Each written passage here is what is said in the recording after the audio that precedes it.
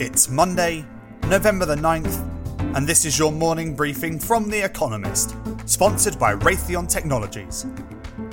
Coming up, Biden prepares to take over and 50 million cases of COVID-19 worldwide.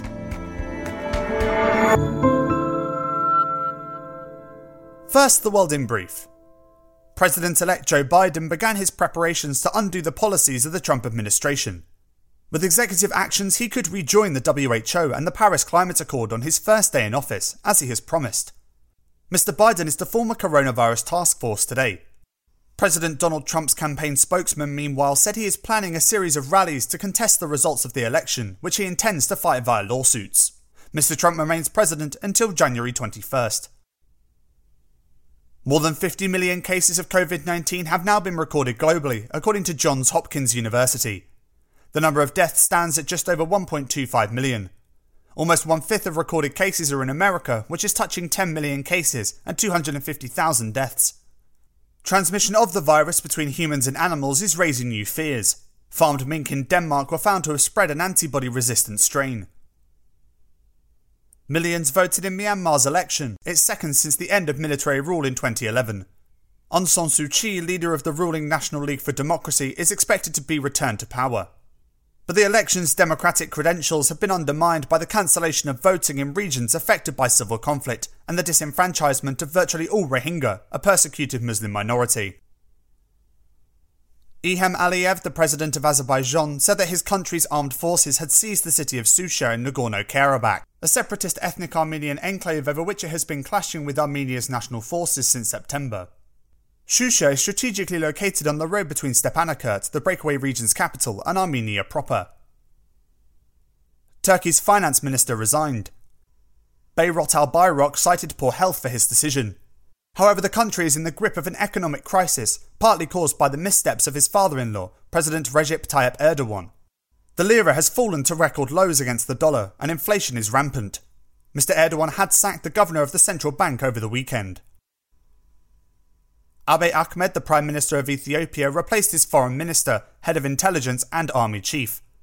The change in personnel comes in the middle of a military offensive against the Tigrayan People's Liberation Front, which runs Tigray, a northern region of Ethiopia. The UN has warned that up to 9 million people could be displaced by the conflict. And the United Arab Emirates announced substantial reforms to liberalise laws relating to personal freedoms. They will allow unmarried couples to live together and loosen the prohibitions on booze, whilst also mandating sterner punishment for honour killing. The reforms are intended to consolidate the UAE's principles of tolerance, according to a state-run outlet.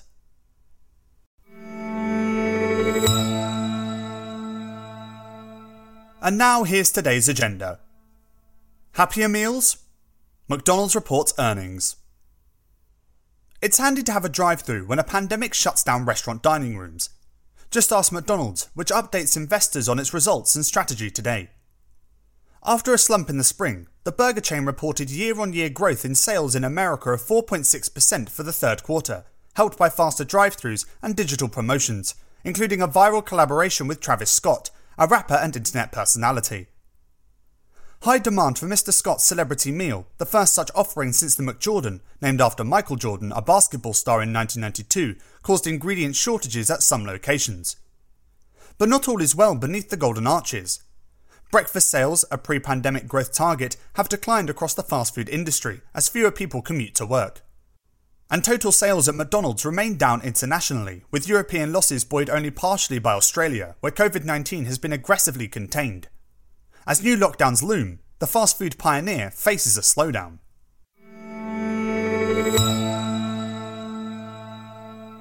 Impeachment redux. Peru's president. Martin Vizcarra heads to Congress today for an impeachment hearing. It is the second in less than 2 months for Peru's president.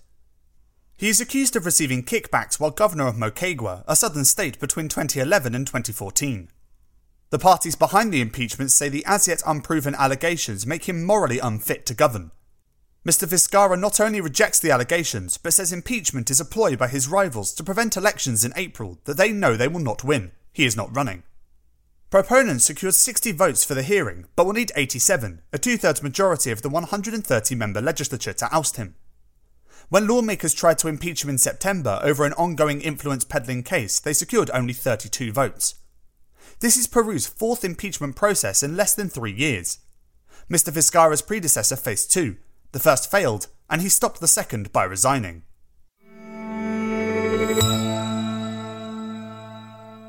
Talking beats fighting. The war in Libya. Libyans representing various political, tribal and ethnic groups meet in Tunisia today to start drawing a roadmap to presidential and parliamentary elections. Their country has spent much of the past decade at war, but last month a truce was agreed between the UN-backed government in Tripoli and the forces of Khalifa Haftar, a rebellious general. That has raised hopes of peace. Much depends on how foreign powers respond. Without Turkey's support, the government in Tripoli might have fallen this year, while Mr. Haftar's men rely on Egypt, Russia and the United Arab Emirates. Under the deal, all foreign fighters will leave Libya within 3 months. Even if they go, a big if, the militias that have torn the country into fiefs could still undermine any political solution. Libya's oil production, long choked by war, recently surged past 1 million barrels a day for the first time in months. Without the militias' cooperation, such growth will prove temporary. Flush with cash. SoftBank Group. SoftBank Group's results usually come with colourful imagery. In May, Masayoshi-san, the company's eccentric boss, compared himself to Jesus Christ while justifying lacklustre investment returns. Today's results should be no exception. Mr. Sun has already likened his $52 billion cash pile to a defensive wooden fence against COVID-19. The pandemic is represented by mounted samurai in this metaphor, if that was unclear. But many reckon Mr. Sun's cash will be a sword, not a shield, imagining he might take a stake in an American tech giant, or supercharge another tech investing vehicle akin to his $100 billion vision fund.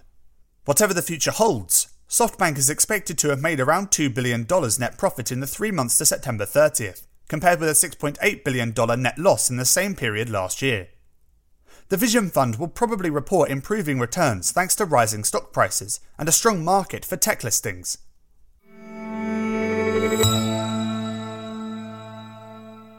Off your marks. The Beijing Winter Olympics. Australian senators will today consider whether or not to boycott the Winter Olympics in Beijing in 2022. The treatment of protesters in Hong Kong and Uyghurs in Xinjiang, as well as the risk of Australians being arbitrarily detained, are more than enough reasons to shun the Games, according to the senators who introduced the motion. Some politicians in America and Britain agree. The Summer Olympics in Beijing in 2008 were also controversial, particularly among pro-Tibet activists, but there was hope then that the Games might herald greater dialogue between China and the West. Those hopes have largely evaporated. The International Olympic Committee insists that boycotts do more harm than good. Whether that is a principled stand or a compromise of convenience, the only other bidder for the 2022 Games was Kazakhstan, is debatable. But discussions of boycotts brings attention to China's nefarious activities. For the campaigners, even that is to be prized.